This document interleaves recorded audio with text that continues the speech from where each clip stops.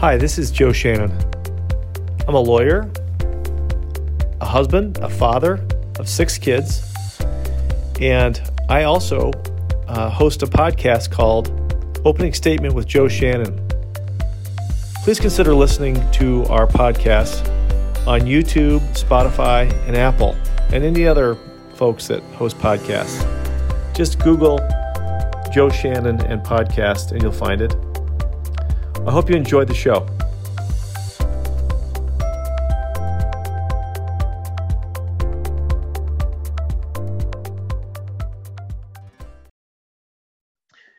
We're very lucky today to be joined by Tony Mankus, a lawyer, a husband, a father, a grandfather, and just a great guy with a great story. How are you doing today, Tony? Good, thank you. How are you?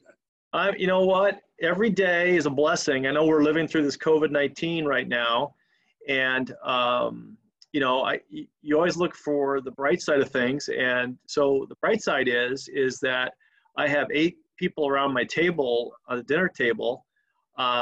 This halt in life has been a little bit different for everybody, and I really feel bad for the folks that are small businesses and all the folks laid off, and just our economy. It's absolutely devastating. But just waking up every day and trying to make it. How are you hanging in there? Yeah, thank God.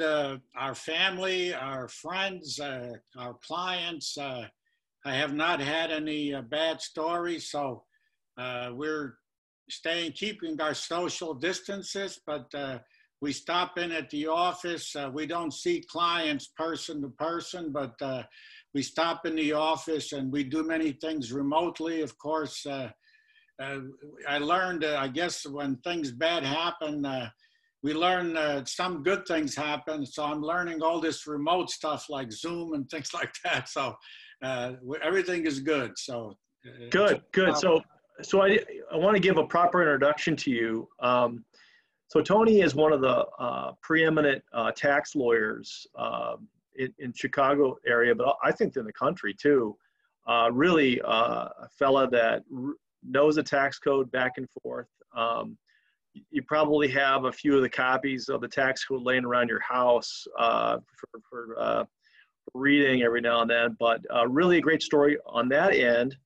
And he's got a great law firm in Lisle, Illinois, but also the story that I find fascinating about Tony is that he has lived the American dream by his, World War II experience, getting out of,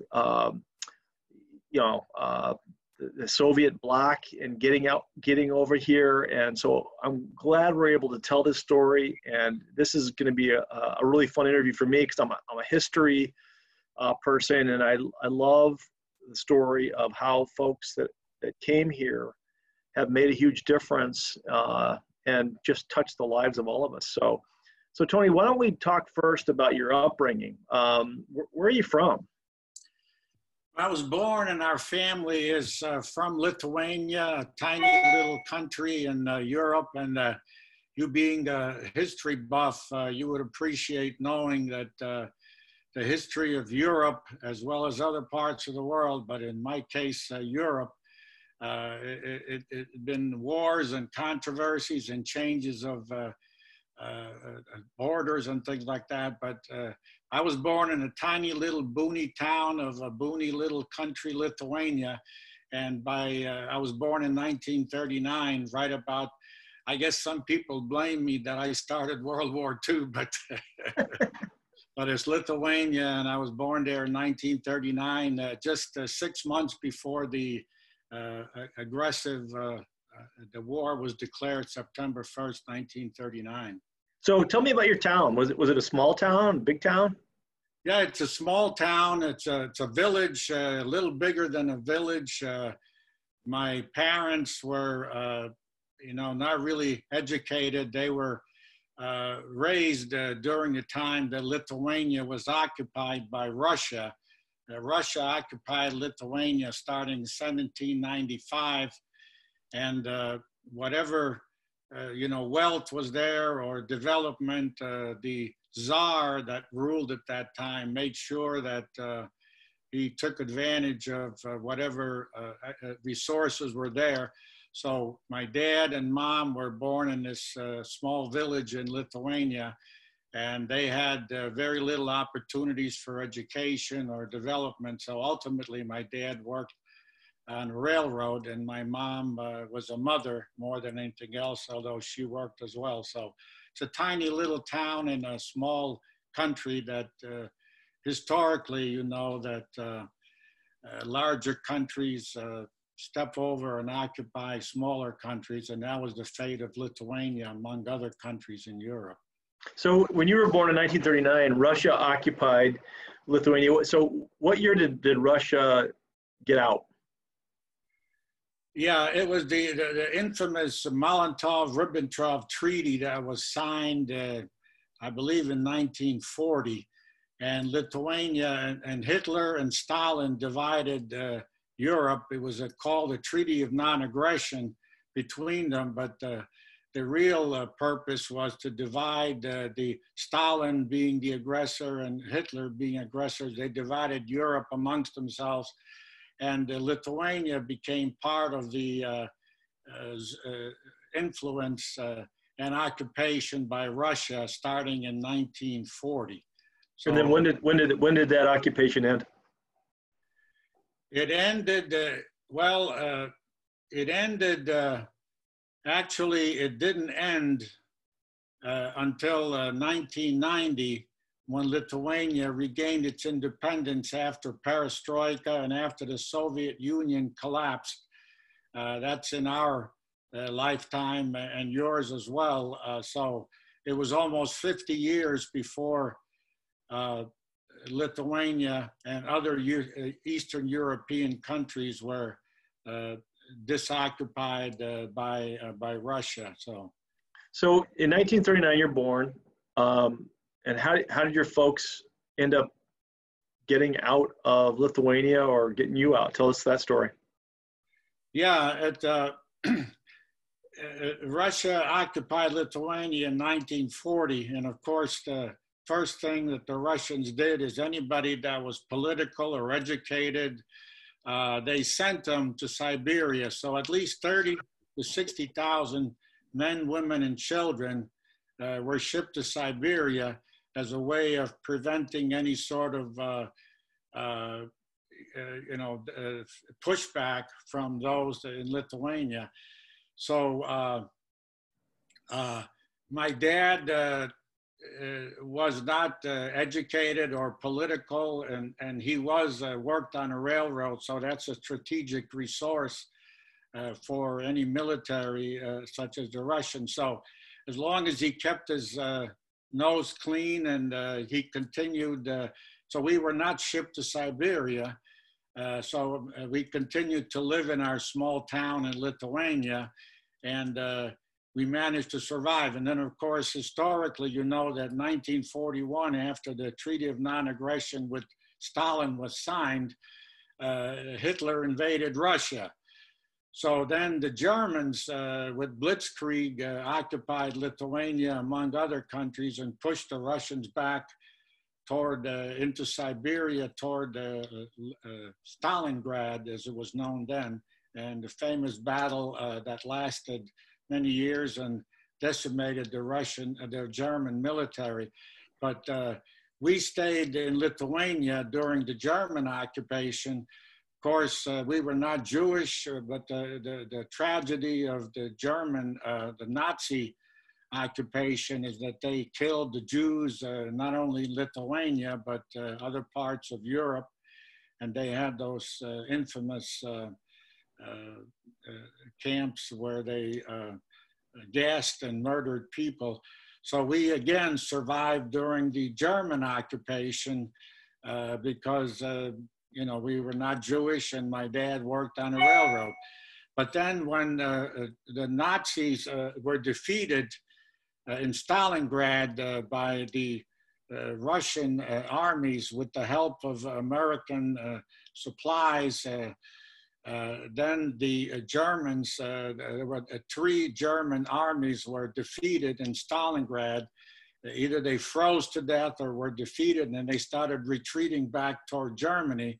And of course, on D-Day in 1944, the Western Allies invaded France and started fighting their way toward Germany. And Stalin's army started fighting their way west toward Germany. And so Eisenhower and Truman agreed, as Russians were allies of Americans and the Western allies. So Truman and Eisenhower agreed that Russia should occupy Germany and Berlin even before we got there.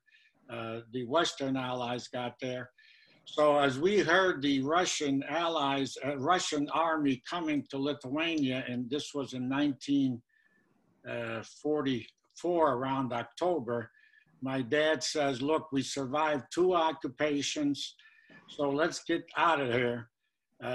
You know, our luck, we pressed our luck.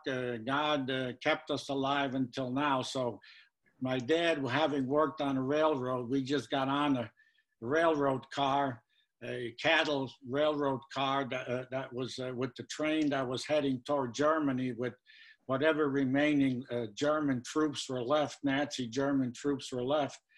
And we went in from the frying pan into the fire. We left Lithuania and the battles that were going on there, and went into Germany and settled in southern Bavaria, in Germany, a town called Kempten Allgäu during the war. So who was with you then? Your mom and your dad, and then you, and who else? Yeah, mom, dad, me, and then I had 2 older brothers and a 6-month-old younger brother, and then our great aunt who took care of us kids while, you know, my parents worked or whatever. She came with us. And then how old were you when you got on that train? I was 5 years old. Do you remember it? Yes, I do. Yeah, and I recounted with quite a bit of detail those traumatic experiences in the memoir that I wrote. So yes, I was 5 years old. Let me stop right there. So you wrote a book about your life, didn't you, Tony? Yeah, it's a memoir. I call it my therapy, I guess. It was a way of recollecting those traumatic experiences during the war and after the war. So yes, I recount in detail those experiences in that memoir, correct. And what's it called? It's called Where Do I Belong? It was published and it's available on Amazon.com. So I published it with professional help, and it's print on demand available through Amazon.com. That's great. Well, that's a good read. So then you're on a train as a 5-year-old. You got your family with you. You're going to Nazi Germany, and your folks. Boy, what a leap of faith to get on that train, huh?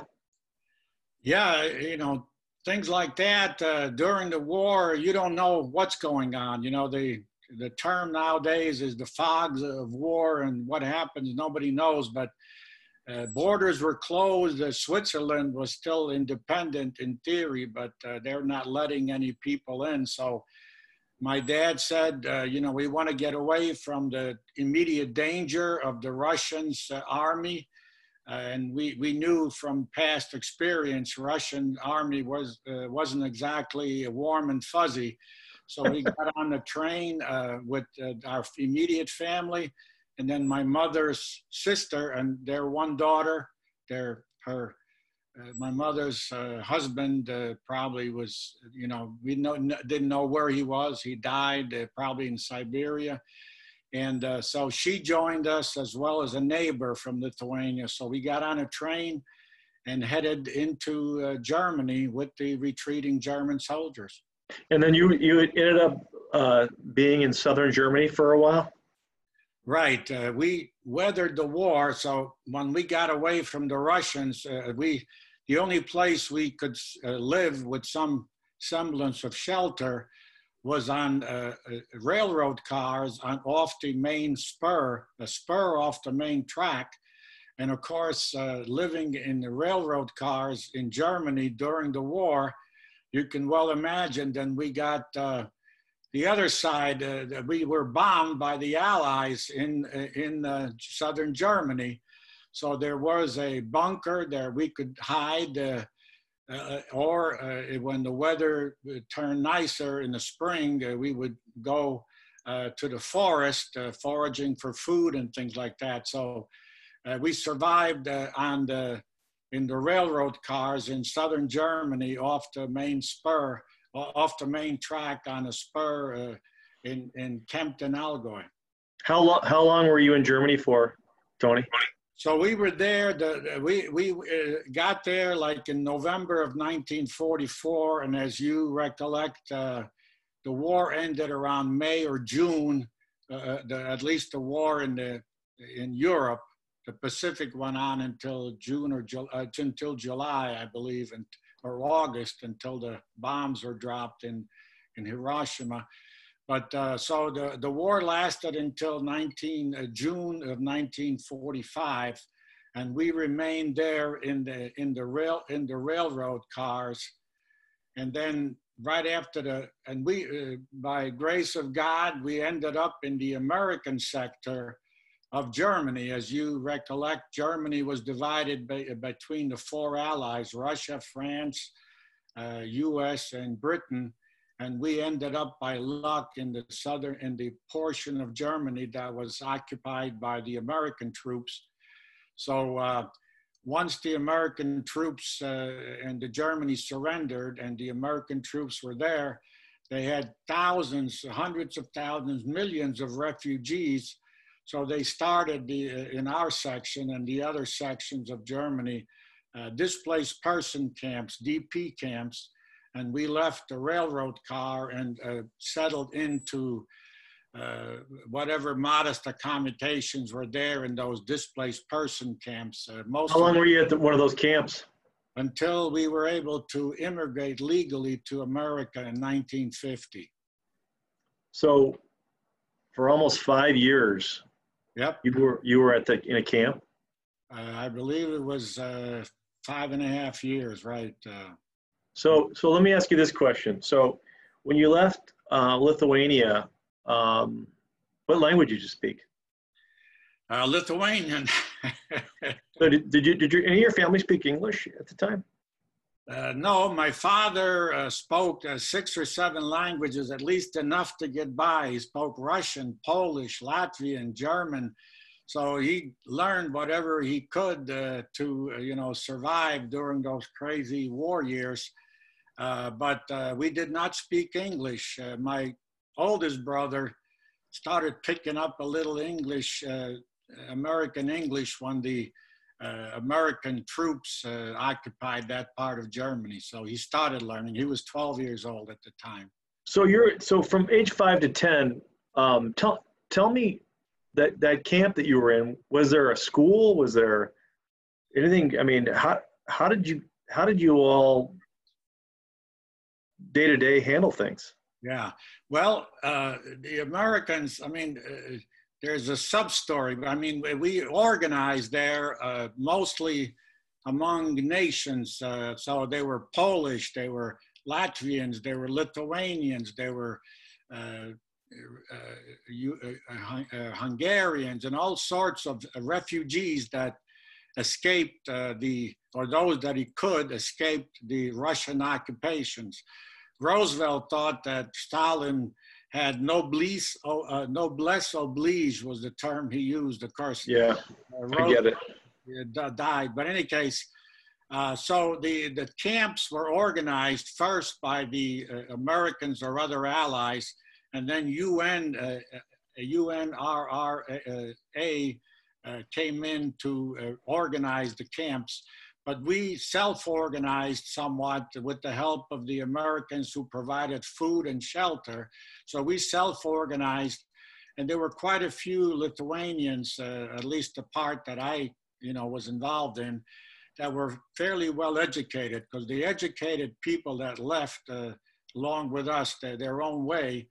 They knew they were on a list to be deported to Siberia. So there were quite a few educated teachers, entrepreneurs, and people like that, government officials. So they helped to organize us, organize schools for the children, and organize. My father, for example, drove a truck. He was able to earn some money. So we organized a semblance of organization in those camps, and our camp was similar to the other camps in some respects, that we were able to self-organize with the help of first the Americans and then the UN personnel that managed those camps. So, like, for example, were you able as a child to go to mass on Sundays and go to school during the week and all those things? All those things. There were priests that had held masses and organized religious activities. There were schools, so they were among the refugees. They were actually teachers, among others. So they were the organization into schools and into religious activities. And the social activities were probably, they formed, for example, singing groups. They formed acting groups. So there was some social activities in addition to sub rosa activities. The currency in those camps was American cigarettes. If you had American cigarettes, you could trade for just about anything. And of course, the German economy was in shambles. Right. And the Germans were struggling as well. So you could trade for cigarettes. You could get food sometimes if there was any available. So it was a semblance of organization during those post-war years. So how did your folks, number one, know that they wanted to go to the U.S. and I know it's a longer story in the book. Everybody should get the book. I mean, the book it tells the story, and we're lucky that you're telling this story, and I'm so happy that we're sitting there, because one of the things that I want people to understand when they hear folks like you is that what we're going through right now is more of a speed bump for you compared to Nazi occupation, Russian occupation, finding out that your dad is going to be shipped to Siberia, you'll never see him again, those types of things.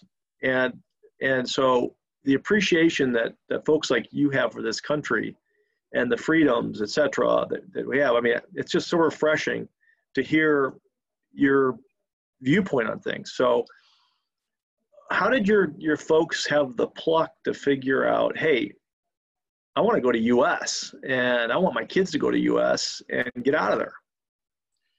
Yeah, well, that's a good question. The bottom line is this. There were hundreds of thousands, millions of young men tragically died in those wars. So after the World War, many of the countries, including America, and including the Marshall Plan, which helped Europe to reconstruct itself economically. So they were looking for bodies, able bodies, because so many able bodies were dead. So America, Australia, Argentina, Europe said, our economies are starting to recover little by little. If there's millions of refugees. Initially, Truman and Eisenhower and Stalin said, well, you got all these millions of refugees in Europe, send them back to their countries. The war is over. And Lithuanians and many of the Europeans said, no way, Jose, we don't have our country. Russian, regardless of, what the original intent was to have free elections and things. Yeah, Russians, you can imagine, had free elections. But in any case, so these countries that were, Western countries especially, were starting to develop economically. We're looking for able-bodied men, and families. So my dad was in the prime of his life, 45, so one of our family members went to Australia, you know, because he was able-bodied young person that they were looking for. So my dad says, maybe we should go to Australia. Well, we kids said, Dad, we watched all those beautiful movies in the camp that was occupied, that was run by the Americans.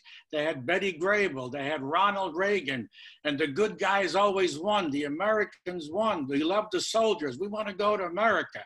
So my dad, who's not exactly democratic, I guess somehow we convinced him that we want to go to America. So Truman in 1948, Truman and Congress passed the Immigration Act that allowed 200,000 immigrants to come to the U.S. We wanted to go then, but one of my brothers, my second oldest brother, had issues with lungs and we couldn't make it. But in 1950, that Immigration Act was amended and Congress passed authorization for another 200,000 immigrants. So we made it through that. So we came to the U.S. under that Immigration Act. We landed in New York Harbor, October 24th night. Excuse me. I get a little choked up about it. 1950, October 24th, 1950. So that's the. So where did your ship go from? It went from Bremen,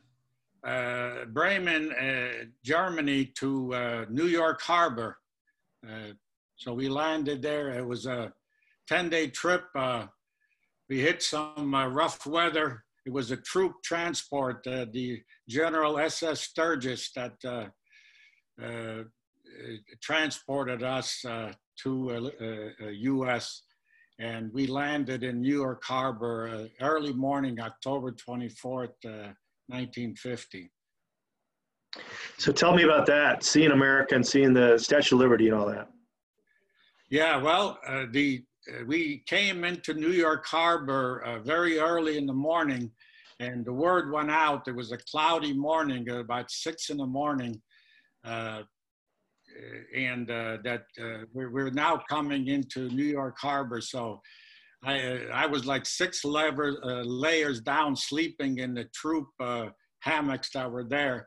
So I rushed up into the deck, and I saw the Statue of Liberty there, which we saw 1,000 times in the all the American movies would end in the camp with the American flag waving and then the Statue of Liberty in the background. So I recognized it. And we didn't have to go to, we thought we would go through the Ellis Island, but Ellis Island had shut down. It was occupied at that time by the U.S. Coast Guard. A year or two before, or some months before. So we just went through the customs in New York Harbor to the regular customs. But we ended up, we didn't have to go through Ellis Island, but we had the friend that left Lithuania with us, a friend of my dad's, his name was Raudis. He was also from that same village. Well, he had gotten there a year before, and he came to pick us up after we went through the customs in New York Harbor. He was waiting for us there and to take us into Elizabeth, New Jersey, which is where my mother's sister was. And she'd gotten there 6 months before, and she was our, quote, sponsor, which was needed under this Immigration Act. And we didn't have to go to work for 2 years in a farm somewhere with a sponsor. Somehow, I don't know if it was fully legal, or I guess we met the technical requirements of having a sponsor with my mother's sister, who had gotten there 6 months earlier. But in any case, Raudis, who was a friend of my dad in that small village, he'd gotten a year before, and he came and shocked my dad. He drove with a Buick, a 1950 Buick, and my dad— How many people did you fit in that Buick? He says, "Oh my God, America is unbelievable." He's been there 1 year, and he came to pick us up all 8 of us with this Buick. And my dad couldn't believe how he was so impressed that his friend from the village that left and got there a year earlier was driving a Buick. So I thought that was a cute story. Yeah, so all 80 fit in the Buick? Right, that was, well, fortunately, we didn't have too much luggage or anything else. No money, no luggage to speak of other than the clothes on our backs. Wow. Whatever was there, I guess, fit into the trunk, and the 8 of us, plus the driver. So we managed to squeeze into that Buick that he had, I guess, and it was like an hour or 2-hour trip back to Elizabeth, New Jersey, which is not that far, but so we managed to squeeze in and into that Buick. I guess wow. 4 of us were kids, so we were not that big. As a side note, you know, these immigration stories, I just love them. I just, you know, it really is moving. But as a side note, tell us about what line of work your wife's in. My wife? Yeah. Oh, Margarita. Okay. Yes. Well, she's an attorney also. And when we met, I was working for the government in Puerto Rico, but when we met, she said, "Where are you from?" I said, "U.S." But I said, "I was born in Lithuania." And she goes, "Lithuania? Where's that?" So, yeah, she's from Puerto Rico. And in fact, when we dated, when I was there, she was very private. She kept it private. She didn't tell any of her relatives that we were dating. But in any case, when I left Puerto Rico without, not marrying her, but I came to Chicago, I transferred. I was working for the IRS and they had an office in Puerto Rico, but I transferred out of Puerto Rico after several years to Chicago. And I started studying law at night and working for the government during the day. But in any case, after a couple of years, I realized I could make it working both full-time for the government and studying at night at John Marshall Law School. So that's when I proposed to her. I called her, I at least called her over the phone. I said, "Can you come over visit me in Chicago?" I said, "I don't have much time because I'm working full-time and going to law school, but I do have a little 2-week break of law school during Christmas. Can you come and visit me in Chicago for Christmas?" So she goes, "Well, yeah, I'll do that." And I bought her tickets to come to Chicago. And of course, she was born and raised in the tropics. And I said, "Well, Chicago, she's going to get an introduction to Chicago weather in December." But a fluke happened that in that year, this was in 1982 or 83, we had a fluke warm spell in December. Our little my condo was in Evanston, and it was 60 degrees and people were jogging along the lake shore there. And Margarita gets there and she goes, "Well, Chicago, it can't be all bad. It's 60 degrees in December." And that's great. I talked to her, and we got married that next year. And when she came back and we married, and that winter was one night was still the record, was the coldest night. That's the record in Chicago. It was 26 below zero. Actual temperature and like 84 wind chill factor. And Margarita says, "Why didn't I sign the prenuptial agreement with the temperature clause?" But I like it. I like it. So with her, so what's her law practice? She does general practice, but her focus is Social Security disability. She has a few other cases, including real estate, but her main focus is Social Security disability. She helps people that are unable to work to get Social Security benefits. That's great. And then how long has she been a lawyer?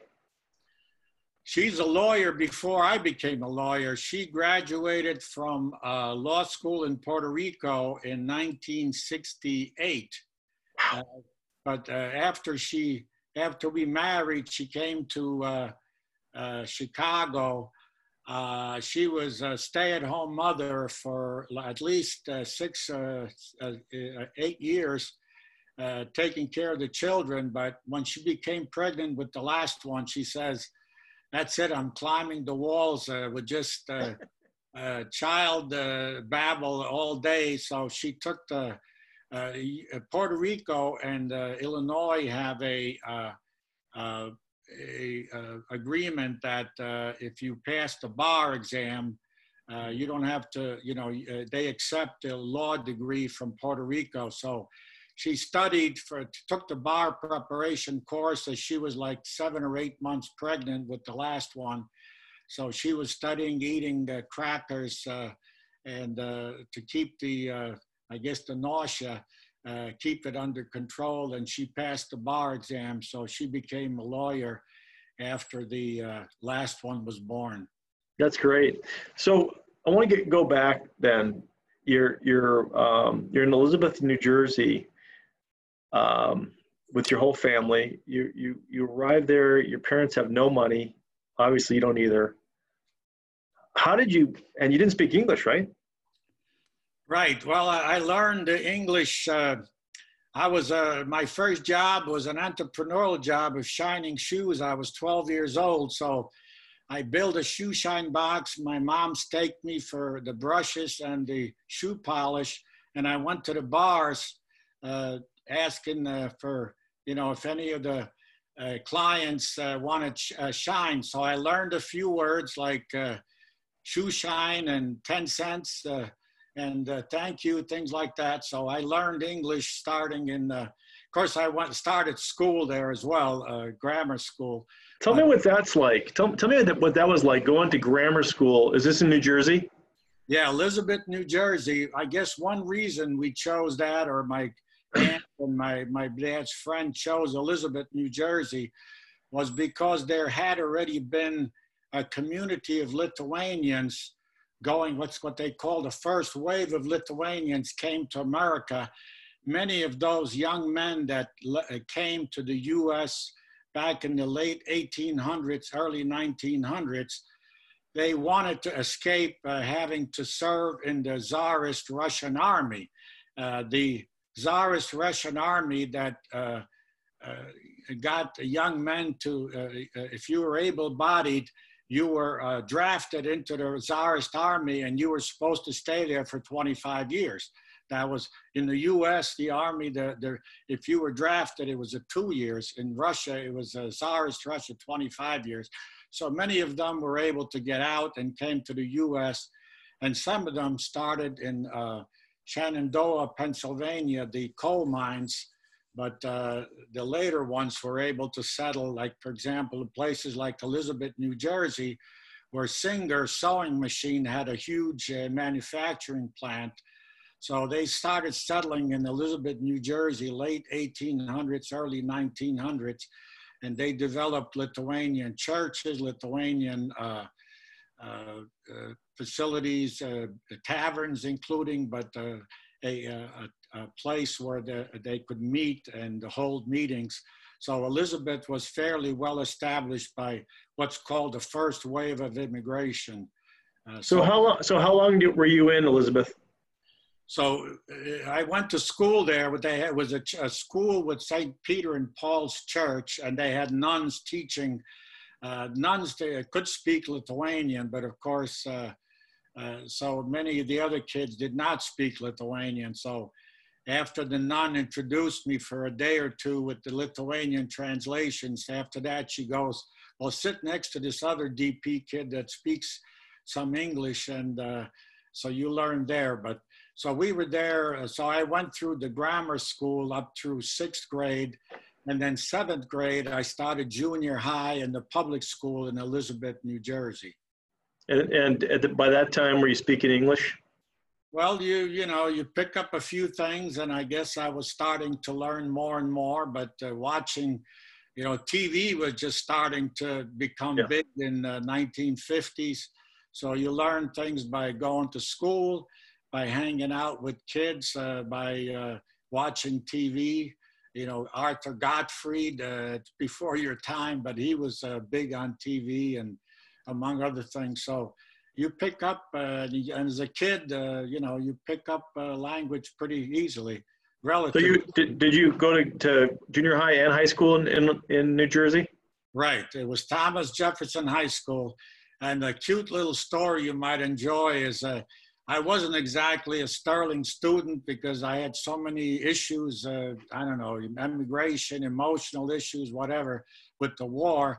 But I generally managed to surpass all courses except Mrs. Murphy, God rest her soul, in my junior year in high school.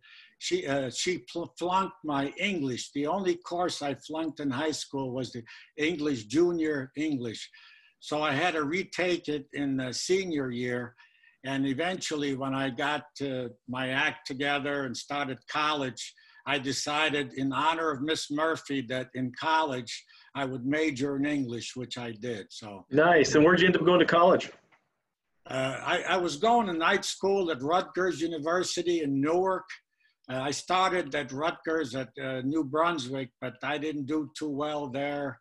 I dropped out. I was working, going to night school at Rutgers in Newark. But eventually, when I got tired of you know, doing these rough jobs during the day, I said I got to get a degree. So I eventually decided to go full time to Fairleigh Dickinson University in New Jersey. Okay. So then you graduated with a major in English, and then what year was that? Yeah, that was 1968. And of course, I had no money. And my dad says, why don't you come join us to work in General Motors? And I said, well, I love Kennedy. He was assassinated, and the Vietnam War was still going on. But I had a bad ear, so I couldn't, I was rejected in the military. I was drafted, but I had a 4F with the bad ear. So I wanted to join, and I joined the Peace Corps. And I went to Ecuador for 2 years as a Peace Corps volunteer. After No, I didn't know that. So you were in Ecuador, huh? And then you pick up a little Spanish? Yeah, they taught us Spanish. I mean, I minored in Spanish and majored in English and minored in Spanish in college because I was already thinking of joining the Peace Corps.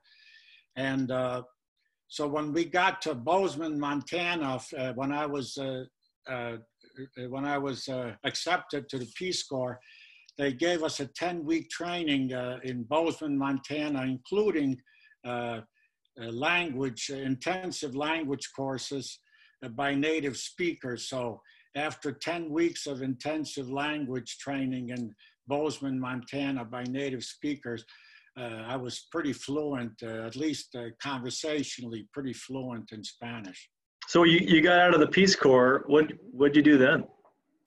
I was looking for a job. I got out in 1970, and I wanted to go like U.S. AID or Foreign Service or something, but they weren't hiring. But when I applied to the government, I guess my application somehow ended up at the offices of IRS who were looking for people to work. So I had long hair. I was sort of a protester. Sorry, I got rid of that. That's all right. No worries. So I wasn't a protester, but I had longer hair. And so I went for the interview with the IRS. I didn't want to work for the IRS because I didn't like numbers or taxes, but I guess the guy liked me, the guy that interviewed me. When he asked me, he says, how would you justify taking money from people after giving yourself into Peace Corps? And I said, I don't have to justify anything. I said, and I guess he liked my spunk, so he hired me. So.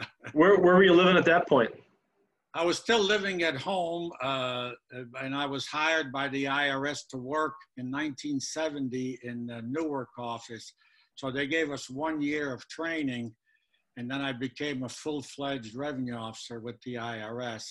So you're a G-man. You're G-man in 71, and how long were you the G-man? Well, I was there in Newark, and then for 1 year, then they transferred me to Jersey City, as I call it, for a couple of years. And then I applied. They were looking for people at the Office of International Operations in Washington, D.C. So after several years with the IRS in Newark and Jersey City, I applied for that job and I was accepted. The IRS Office of International Operations in 1974, I went there and I traveled all over the world working for the IRS, the International Operations. How long did you do that for? I was there until 1977, and then I applied for another job in Puerto Rico. It was another promotion, and so I applied for a job in Puerto Rico, and I went to work for the IRS in Puerto Rico, and I was there from 1977 until 1980, about 2.5 years. And that's where you met Margarita, huh? That's where I met Margarita, and I guess my life's changed there. Yeah. That's awesome. So then when you left there, is that where you ended up in Chicago? And yeah, I was there until 1980, and then I wanted to get out of Puerto Rico, and I got a transfer to Chicago. I knew some person that was a manager at IRS in Chicago. I met him when he was there in Puerto Rico, so I knew him. And his manager said, you know, why don't you take a look at Tony, see if you can bring him to Chicago. So I came for the interview in Chicago, and I did want to go back to the States and maybe start law school, because I was thinking about that all through all those years.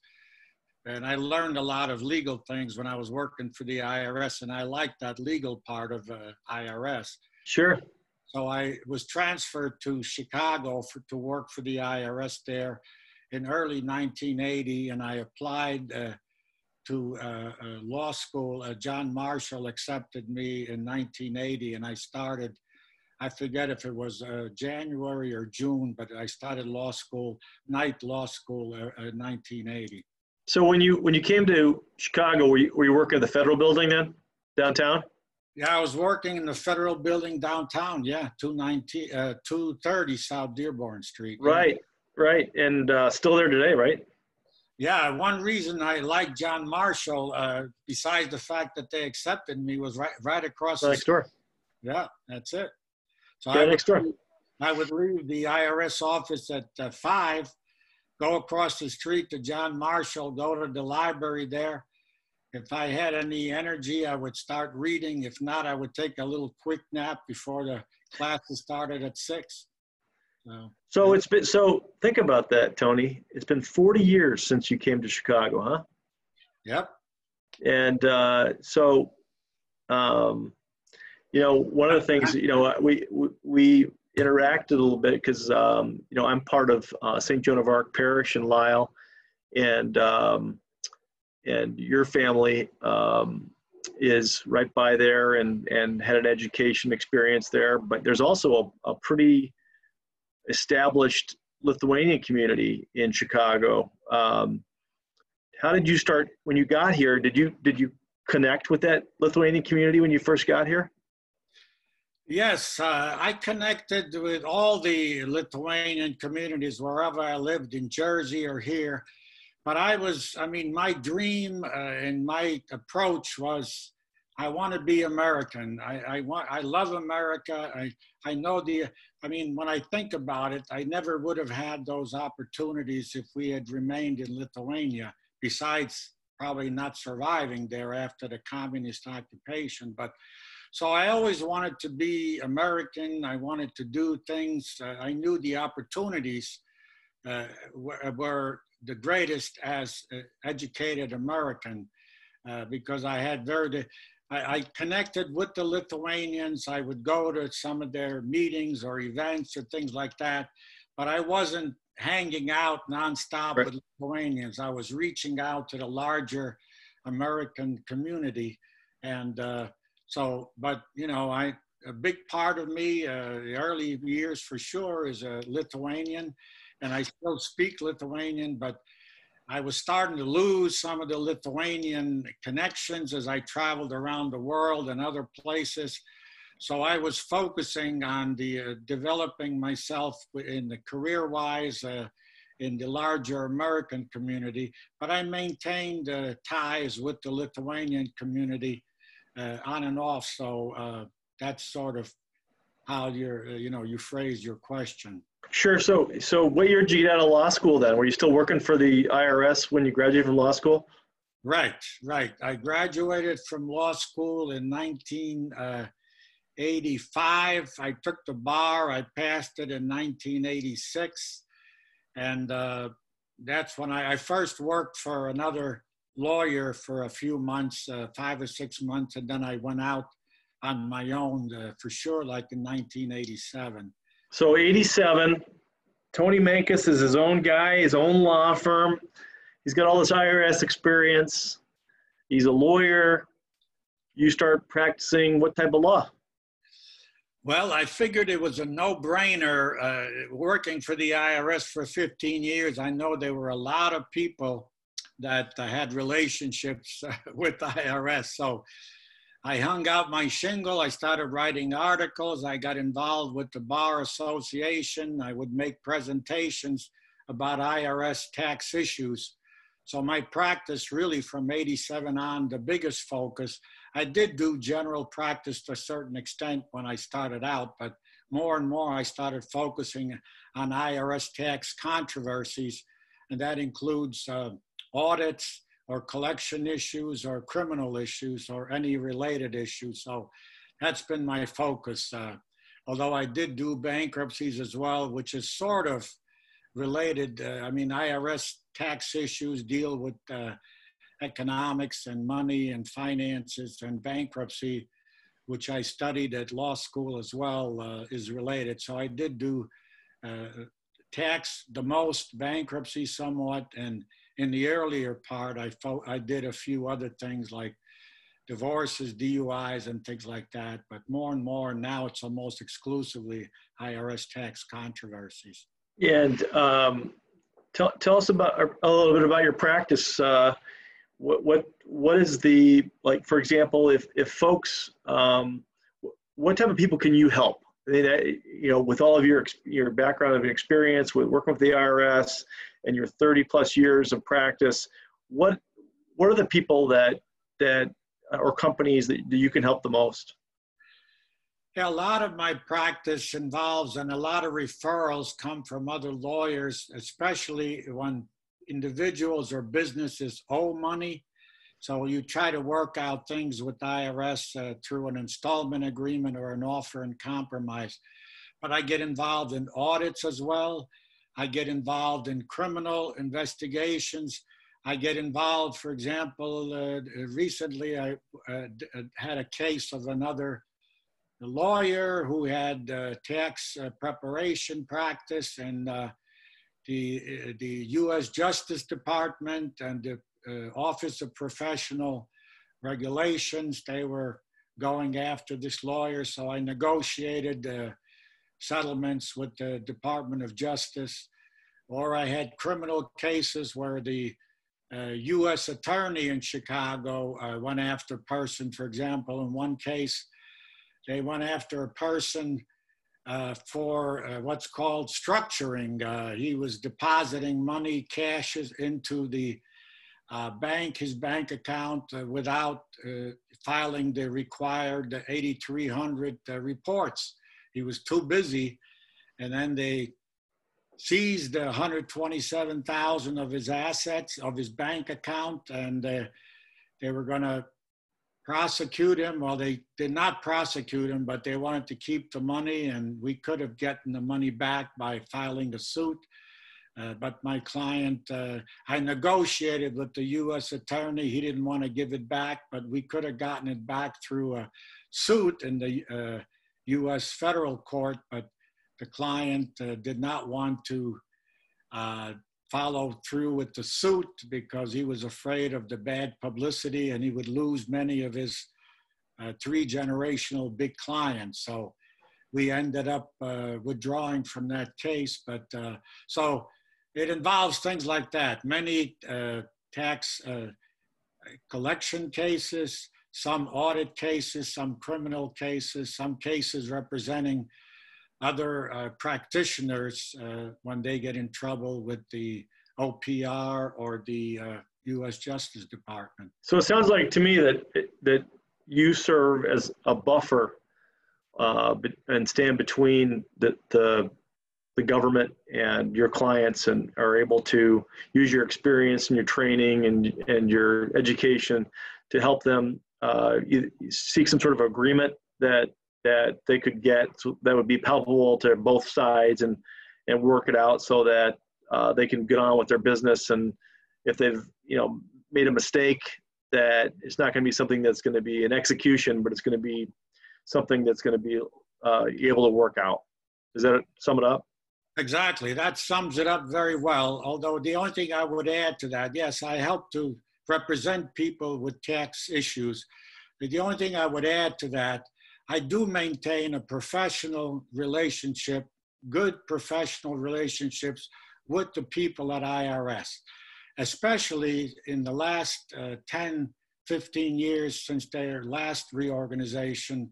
They reach out to what's called stakeholders, CPAs, tax attorneys, because they realize they cannot do everything themselves. So while I represent and defend people with the IRS, I maintain relationships because IRS has the same approach, especially the last 15 years. They want to work things out. Now, in those cases where are, really bad stuff like criminal cases, they want to, drug dealers, money launderers, they want to put them in jail, and they should go to jail. And those people, it's difficult to help other than defend and do the best you can. But in many of the civil cases, you work things out, and IRS is open to working things out rather than, suing them or pursuing enforced collection or enforced audits and things like that, non-cooperative audits. So very often we can work things out, and we do work things out, in many cases very favorably to the clients. So that's great. Hey, so Tony, how can people get a hold of you? What's the way to get a hold of you? Well, the easiest is you just Google my name, Tony Mankus, or the law firm has a website, Mankus and Marchand Limited. It's at irstax.com. So either way, the phone number is 630-960-0500. But the easiest is Google. Google is incredible. You'll find me in 50 or 100 different pages there. So I'm easy to find. And when people call you, what type of financial obligation is it for them to just sit down and talk with you? There is no financial obligation. Generally, I charge a very modest consultation fee, not so much that it's a moneymaker, but I want to keep away any kind of calls that are just phishing calls that are trying to figure out who's cheaper or who's, or has a, Aunt Tilly has a question about $30 that somehow IRS send her a letter or the state. So I try to minimize those type of, by charging a very modest fee. But the idea is not to charge the fee so much as to leave out phishing calls or non-serious calls. So there's really no, and other than the modest consultation fee, there's no commitment. And I do set an hour aside to listen detailed to their issues, especially if they bring questions, detailed documents from the IRS that I can zoom through and understand the problems quite readily after 40 years of in and out of the IRS. Sure. And, as we close this interview, the one thing I wanted to ask you was whether or not you could put in perspective this whole COVID-19 situation that we're in, just from your perspective. I mean, you've led an unbelievable life, living on a train car, living in Nazi Germany, living in free Germany, living in occupied Lithuania by both Russia and Germany, and then coming over here as a young kid and learning how to speak English, all these types of things. Put this in perspective, what we're going through now. I know this is a huge problem. It's like a bomb to our economy. It's amazing what's happened, but give me your perspective on what's going on. Yeah, Joe, well, thank you. That's a wonderful question. I mean, my perspective is, look, I'm not religious and I'm not Mother Teresa, but you know what? I thank God every day for surviving all those things. I thank God because I believe, whether you're an atheist or whatever, that there is a power, whatever you want to call it, God. I call it God. I was raised Catholic, and that's what I am. But so I thank God, first of all, for the health, first of all, for blessing us to survive, blessing us for the wonderful family that He's given us. And you know what? COVID, it's another test of living. And you definitely want to listen. You know, I love science. I mean, I'm a spiritual person to a certain extent, but science, physics, astronomy, mathematics, they're beautiful, beautiful, wonderful tools. And science and medical experts say, look, this is a serious thing. You got to keep your social distance. And I follow those instructions. I pray, but I follow those instructions. And, you know, the people that have control and authority over the country, they're going to make, over the state, they're going to make decisions and give recommendations, and we follow those. So I keep my distance. I stopped seeing clients in person, but, you know, we have Zoom and other resources, internet, telephones, we can communicate. So stay grateful, pray every day, whatever your religion is, whatever, and thank God. And, you know, I'm sure you realized, you know, you raised a family, you're a father, and you have a beautiful family, and you're thankful and grateful every day, and don't take things for granted. And so as much as I can sum them up, I'm not as eloquent maybe as I speak. When I write, I'm a little more careful about my eloquence, but if I can sum up those things, I'm grateful. Thank you for doing the interview here, and God bless you and your family as well. Well, thank you so much, Tony. And then just one more time for people that want to read your great book. Can you please let us know what the title again and where they can get it? Yeah, the memoir is called Where Do I Belong? It can be gotten through Amazon.com. I have a website, TonyMankus.com. There's a little video there. I also wrote another book, just so I'm not totally a wuss there. I wrote a little page-turner book, a legal political thriller called Chicago Tango, for those who want a little more entertainment. So all those books can be gotten through, both books through Amazon.com. And I want to get a commitment from you, Tony, that if we want to talk to you in the future, that you'll set aside a few minutes to talk to us, because one of the most fascinating interviews I've ever done. I have an 11-year-old son. I can't imagine it, what you went through as a kid like that. Yeah. It's amazing. God bless you and your family as well. It'll be a pleasure. If you want to speak again with me, I would enjoy that. So enjoy your day, Joe. Enjoy the life that you have.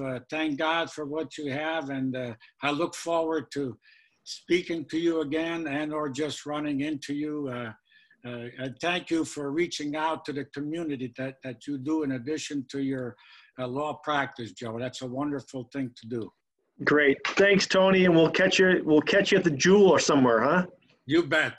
All right, see you. Bye-bye. Thank you. Bye-bye. Thank you for listening to The Opening Statement with Joe Shannon.